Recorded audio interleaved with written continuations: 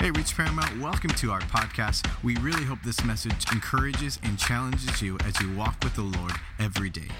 Enjoy this message. It's great to be back here with family, and I consider it an honor every time I'm with you. We just came from powerful revival meetings, and it's been a wonderful time that we've had at these services. We did a Friday night, a Saturday morning, and a Saturday night, and then we're doing now a Sunday morning, so that's 2 more services here. So I get to preach a total, Nathaniel, 5 times this weekend. It's nothing else I'd rather be doing. I love it. Well, in terms of ministry. But, you know, I do miss my Aria and Jess, so, but I'll see them tomorrow. And in the meantime, I'm here celebrating the goodness of God with you, and it is truly an honor, as I said, to be here. I want to thank Pastor Omar, Sister Letty there, I believe ministering elsewhere. And so I know that whenever I get to fill in or whenever I get to help out and serve, I consider it a joy. And I'm looking around here, to be honest with you, and I see a lot of new faces. Like this is powerful stuff here. I'm looking around the room, and I see several, like you know, I see Pastor Isaac. I see Patricia, of course, was my Sunday school teacher. And she was very kind to us. We weren't always the most behaved, but anytime the parents asked how were they, oh, they were great. They were perfect. So thank you for that. I see Peter, and then I don't know anybody. I'm just kidding.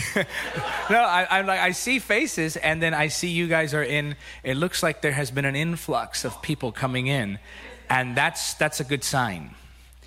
It means that there is something that God is doing. Whenever God brings people in like that, it's because something is stirring. And I understand you also are somewhat in a spiritual stride. There has been prayer and fasting going on, and so I can sense the expectation in the room.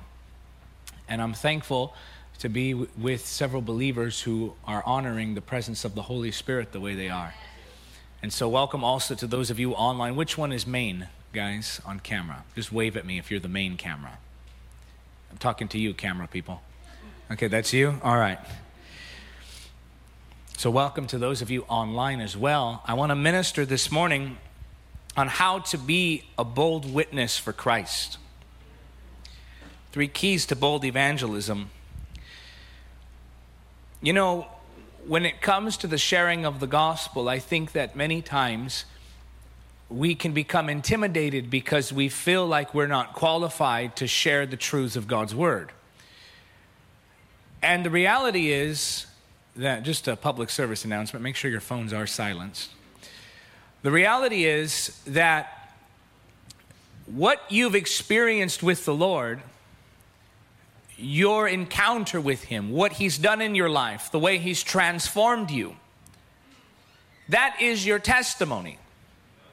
That is your declaration of the gospel. You don't just witness, you become a witness, the scripture says. The Bible declares in Acts chapter 1 verse 8, "But ye shall receive power after the Holy Spirit has come upon you, and you shall be witnesses." Your life is the light that draws people to the gospel. The miracle that you are is a testimony to those around you that God still saves, God still delivers, God still heals, God still restores. And so while we can be intimidated to share because we don't have all of the theological answers, it's important to know that even though you're not able to necessarily address all of the theological questions and intellectual concerns and philosophical opposition that people might raise to the gospel message, just by you burning for Jesus, set on fire by the Holy Spirit, you become an effective witness. The lives of those around you can be impacted simply because you yourself are connected with the Lord. What God has done in you was not meant to stay in you. What God has done for you was not meant to stop with you. The gospel message is for all people everywhere, all nations, all cultures, all generations. And the plan of the gospel message spreading across the world is based upon not just church members repeating a message or giving people invitations to churches, but the gospel message and the spreading of that message is based upon disciples who will multiply through the sharing of their faith. Now, you may say, I'm not qualified to do something like that. I don't know how to answer all of their questions. I don't know what it means to really communicate the gospel. Well, you have to start somewhere. You have to begin to share the truth. And as you begin to share the truth, you will find that the Holy Spirit himself will give you the words to speak. You may not have all the answers, but you only need one answer. You may not know all of the truths that people may want to talk about, but you do know the truth. Jesus said, I am the way, I am the truth, I am the life. No man comes to the Father but by me. So I want to give you 3 biblical keys now to emboldening your witness, to strengthening the communication of the gospel message through you. Number 1, live righteously. Proverbs chapter 28 verse 1 says, the wicked flee when no man pursueth, but the righteous are as bold as a lion. Now notice here that the scripture tells us that those who live in wickedness are rather paranoid. In other words, they're running away from someone who isn't even chasing them.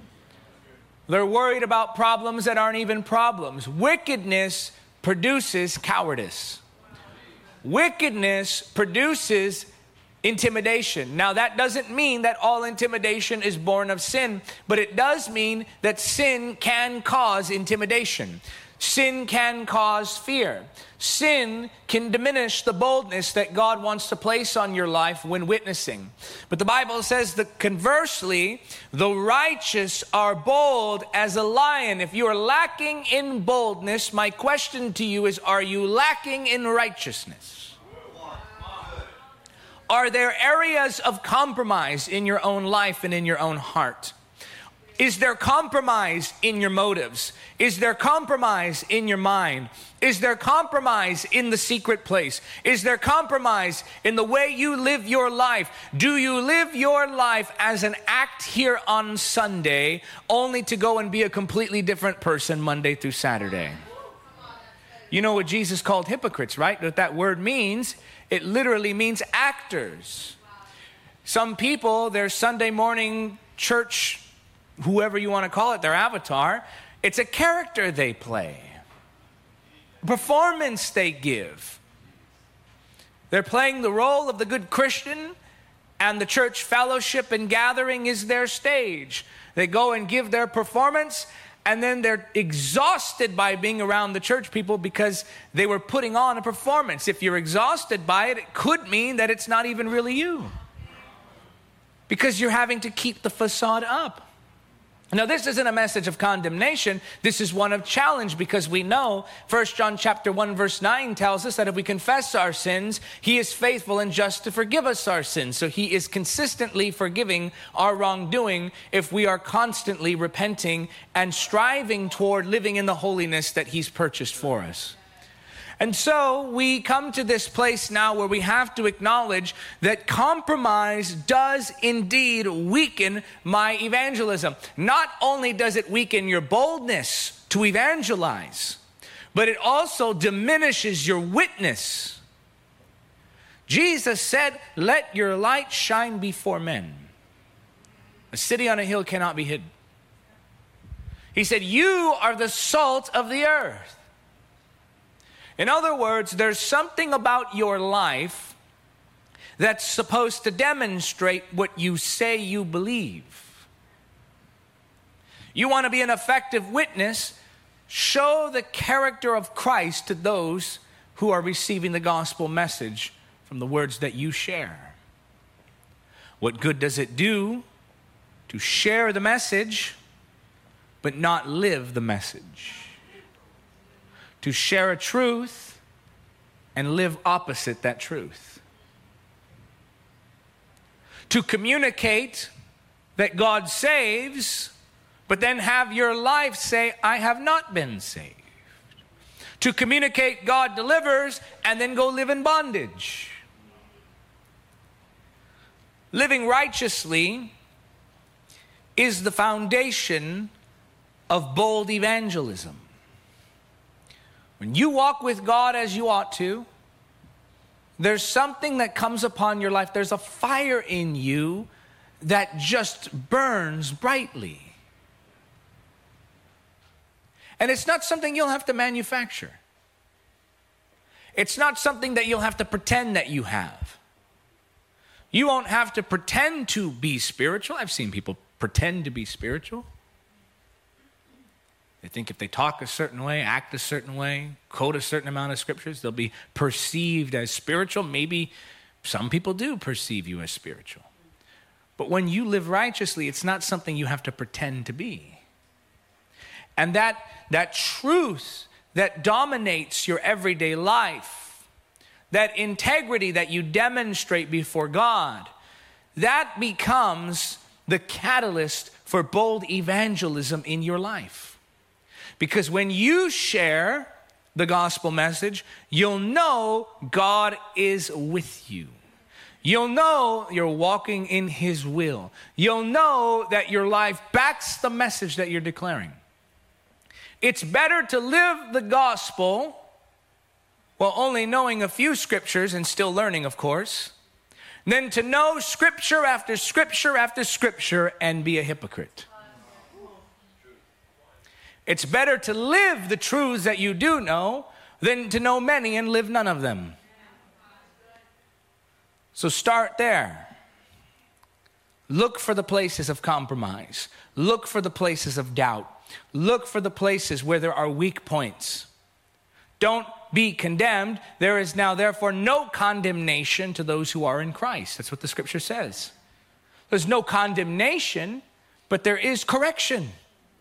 And so we take these truths and say, okay, these are areas I can improve in. These are areas I can ask the Lord to help me work on, and He'll give you grace, and He'll work with you, and you can move forward. But you have to address these issues first.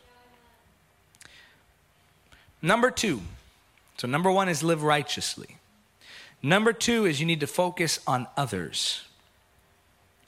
Matthew chapter 9, verse 36 says, when He saw the crowds, He had compassion on them because they were confused and helpless, like sheep without a shepherd. Here we see the compassion of the Lord. Whenever He would look at the crowds of people, His compassion would move His heart. In fact, in many instances, we see that His compassion is what moved Him to begin healing people. When you look at people, do you see souls? When you look at crowds, do you see souls? You know, when you come near to the Lord and the presence of the Holy Spirit envelops your life, when you begin to walk so closely with Him that you start to love what He loves and hate what He hates, that His dislikes become your dislikes. What gives Him pleasure gives you pleasure. When you begin to see things from God's perspective, not culture, not the opinions of man, but when you begin to shift your perspective to see from the way God sees, when you walk near to the Holy Spirit, there's something that begins to happen in you that you cannot help. There's something that begins to transform in you that you couldn't cause outside of the presence of the Holy Spirit. When you begin to walk closely with God in this way, you begin to develop a burden for those who don't yet know Christ. That's the hallmark of those who have been in His presence. One missionary put it rather forwardly. He said, if you don't care if others meet Christ, I doubt you've ever met him yourself. When you walk close to the Lord, your heart begins to burn for the lost. You begin to think about their eternity. You begin to think about how they need deliverance. When God called Moses, the Lord said to him, I have heard the cries of my people. You see, it was the compassion of the Lord that caused the Lord to raise Moses that he might be a deliverer to a people so that they would experience freedom from the bondage of slavery. The children of Israel in bondage to Egypt is a prophetic picture of a people in bondage to sin. We look at the world and we have to recognize that those who don't know Christ are bound. They don't even know it, most of them. They're in deep darkness. Jesus talked about deep darkness and those who are unaware of the fact that they're in darkness. That's not a statement of hate. That's not a statement of anger. It's a statement of truth. If you don't know Jesus, you're bound. You're in bondage. You're a prisoner of the kingdom of darkness. There are only two kingdoms. The Bible is quite clear on this. There are only two kingdoms, the kingdom of darkness and the kingdom of light. And the only way to be translated, the scripture says, into the kingdom of light is through God's Son. That's it. Jesus made it clear there's no other way to the Father than through him. So whatever you may think about how enlightened you are, whatever you might think about how connected you are to the universe and how you're manifesting things and how you have great power of the mind, and whatever you might think about your philosophies and however you might try to push away the reality of God from your mind and pretend that you're an atheist, whatever it may be that you're doing, the reality is that if you don't know Christ, you're in bondage. People say that's rather closed-minded. Well, think about the fact that the nature of truth is that only one thing can be true. Well, several things can be true, but they'll never contradict one another. And Jesus saying he is the only way is either true or it isn't. And so when you come to this knowledge, you walk near to God, you begin to see, your eyes are open now, and you begin to look at those who are still bound, and your heart is moved for them. There are these stirrings in the spirit where you want them to know the goodness of God. You want them to know Christ. You can hear the cry of the lost. And you move from this place of being angry at them and wishing them harm, because some people, they get stuck in that Pharisee mindset, you know. Religious mindset, us against them. Well, the Bible says we wrestle not against flesh and blood. The real enemy is the kingdom of darkness. The real enemy is sin. Everyone else is just a prisoner, though they may not know it. And so it's not this hate-filled approach where you're screaming and yelling at them, and it's okay to scream and yell. I love a good street preacher. There's legitimacy to street preachers. Sometimes people need to get screamed and yelled at and told about hell.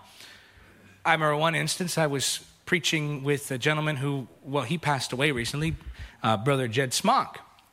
And he took me open air preaching. People criticize street preachers. I don't know why. We need everyone from the soft-spoken TV preacher to the street preacher. God uses them all, okay, as long as they're declaring Christ. And so I remember I was with Brother Jed, and I was 16 years old, and he would put me out in front of these college students and just have me preach. I remember for the first few times I was destroyed by these college students who would just ask me questions. I had no answers. And he wouldn't jump in, he would just watch. You know what it forced me to do? Go and study more. Go and read the word more. But I remember in one instance he was telling me that there was this particular Christian who came up to him while he's preaching. And you know, Brother Jed, he's preaching fire, brimstone, hell. Those are realities of Scripture. I don't know why Christians get offended by that. And so I think I do. The reason people are offended by the idea of hell is because they're not offended enough by the idea of sin. But that's another sermon.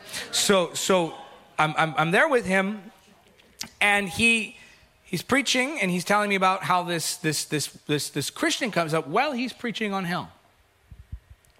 And this Christian gets up, real self-righteous, a virtue signaling Christian, comes up, throws their hands in the air dramatically. Listen, everyone, I want you to know that what this man is saying is unloving. God loves you. He's preaching about hell and sin. I want you to know that not all Christians are like this. Just real proud of themselves, condemning Brother Jed for talking the way he did. I don't preach necessarily that harsh, but I'm not going to condemn another preacher for doing what God told him to do. And so this atheist speaks up. He says, I've been on this campus for a couple of years with you now. I've seen you. Not once have you ever told me what this man is telling me. He said, either you don't really care about me, or you don't really believe what you say you believe. Leave it to the atheist to put that virtue signaling Christian in their place. But the point is, God uses all different personalities. There's some who are going to come across a little rough. These are the guys with the signs. Watch your friendly fire. There's no need to condemn people like that. We need the street preacher. And some preachers are going to be a little more soft-spoken, talk maybe more emphasis on the grace of God. We're so quick to, they're compromising. Well, no, they're just not doing it the way you would. But it's the same message. And all of these expressions of evangelism demonstrate, A, that God can use anyone, but B, that this we have in common. Love for the lost. When you begin to draw close to the Lord, that compassion begins to drive you forward in your evangelism. You want bold evangelism? Start focusing on others. You'll soon forget about yourself. When your love for souls outweighs your need to be liked, boldness will abound. The problem is that so many of us lack boldness because we're so concerned with how we might look.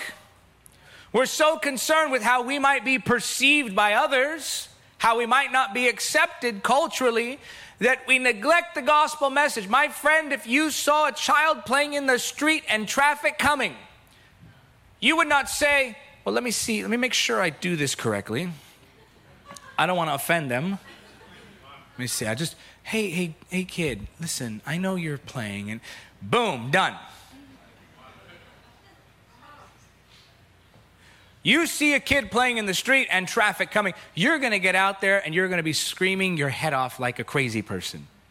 I'm not saying that's how you have to evangelize, but the point is the urgency outweighs your self-awareness to where you're so focused on the soul, you forget about self. The reason people are so focused, how do I look, how do I sound, what will I be perceived as, is because they're not even really thinking about the soul. So when we shift our focus from self to souls, we see boldness begin to rise. So number one, live righteously. Number two, focus on others. And finally, number three, surrender to the Holy Spirit through prayer. Acts chapter 4, verse 31 says this. After this prayer, the meeting place shook, and they were all filled with the Holy Spirit. Then they preached the word of God with boldness. Now, there in Acts chapter 4, we see the body of Christ gathered together. This, by the way, is the very same group of believers who were there in Acts chapter 2 when the power of the Holy Spirit fell. Yet, even they needed a fresh touch of the Holy Spirit's power. Ephesians chapter 5 verse 18 says, "Be not drunk with wine, because that will ruin your life. Instead, be filled with the Holy Spirit." That phrase, "be filled," in the original language implies a continuation, not a one-time encounter, but also a way of living. When the scripture describes be filled in that particular verse, don't think of filling a cup with water. Think of how wind might fill a sail. It's continual, it's ongoing, it's constantly moving. That's the infilling of the Spirit, that breath of God on your life, a continual encounter with Him. But you will not have this if you neglect prayer.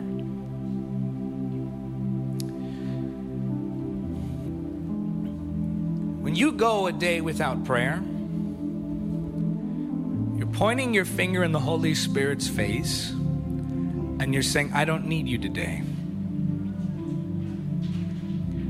When you go a week without prayer, you're saying to the Lord, "Lord, I can do without you this week."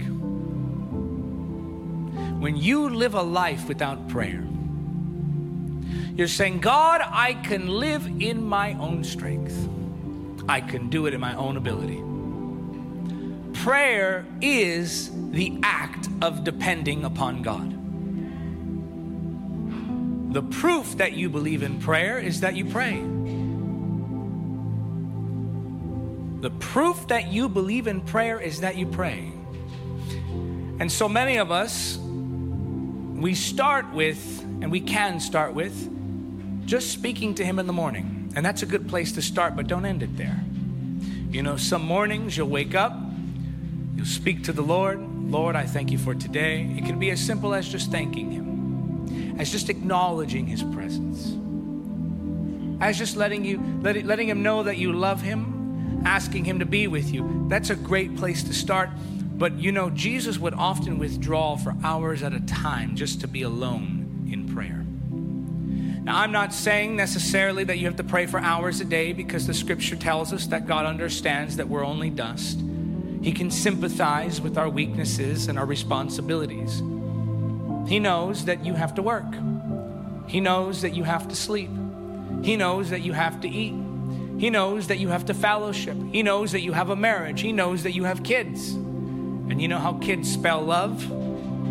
T-I-M-E, time. He understands these things. So this isn't a matter of legalism and saying, "Well, I have to pray a certain amount and I have to reach a certain mark." No.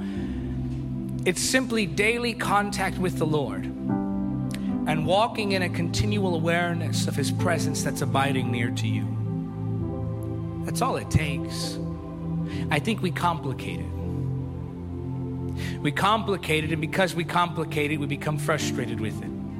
Because we try to systemize the spiritual, and we try to add to it a list of things that we have to accomplish in prayer, a list of things we have to say. Prayer is not a script, it's a conversation. Prayer is not a list of things to say, it's communion with God, fellowship, just spending time with Him, loving Him and knowing Him. That daily is what adds a great boldness to your witness. Why?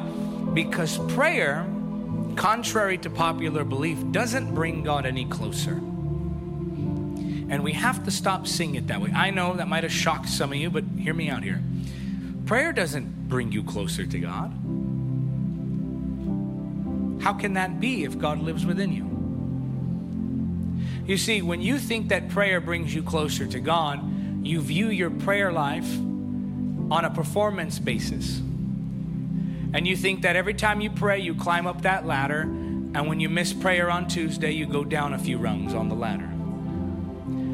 And that if you missed a month of prayer, that, oh, I got to now make up for that whole month I lost. My friend, it's not performance-based. When we pray, we are not praying to connect with God. We're praying from connection with God. You as a child of God are always connected. Prayer does one thing, does several, but one thing for this point. Prayer makes you more aware of the presence that abides in your life. Prayer makes you more aware of the presence of the Holy Spirit who never leaves you. Jesus said, I'll give you another, and he will never leave you. The Holy Spirit faithfully abides. And when you pray consistently, your awareness of that presence produces boldness in your witness.